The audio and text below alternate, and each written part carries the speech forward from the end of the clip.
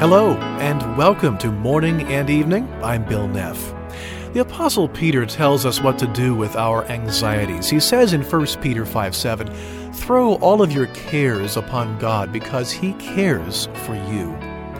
And then our historical mentor, Charles Spurgeon, adds these thoughts. Knowing that God cares for us is the best way to soothe our troubled minds. Dear Christian, don't dishonor God by always wearing a brow of care. Come and cast your burden upon your Lord. You're staggering beneath a weight that your Father would not feel.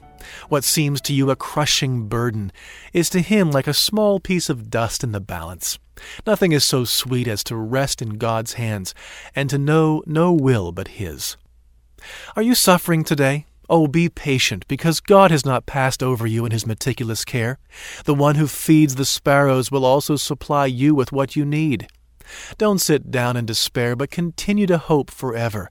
Take up the arms of faith against a sea of trouble, and it will become calm.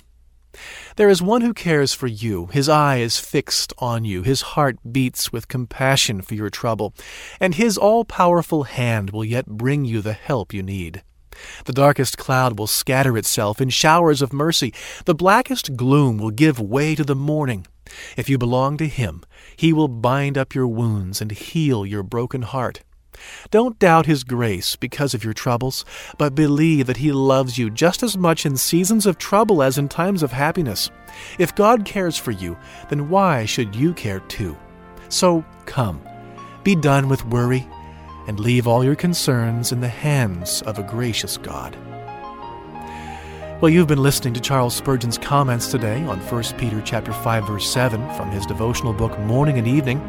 These comments have been revised and edited from the original, and you can secure a copy of what you've just heard by going to our website, morningandevening.org. I'm Bill Neff. Have a good day.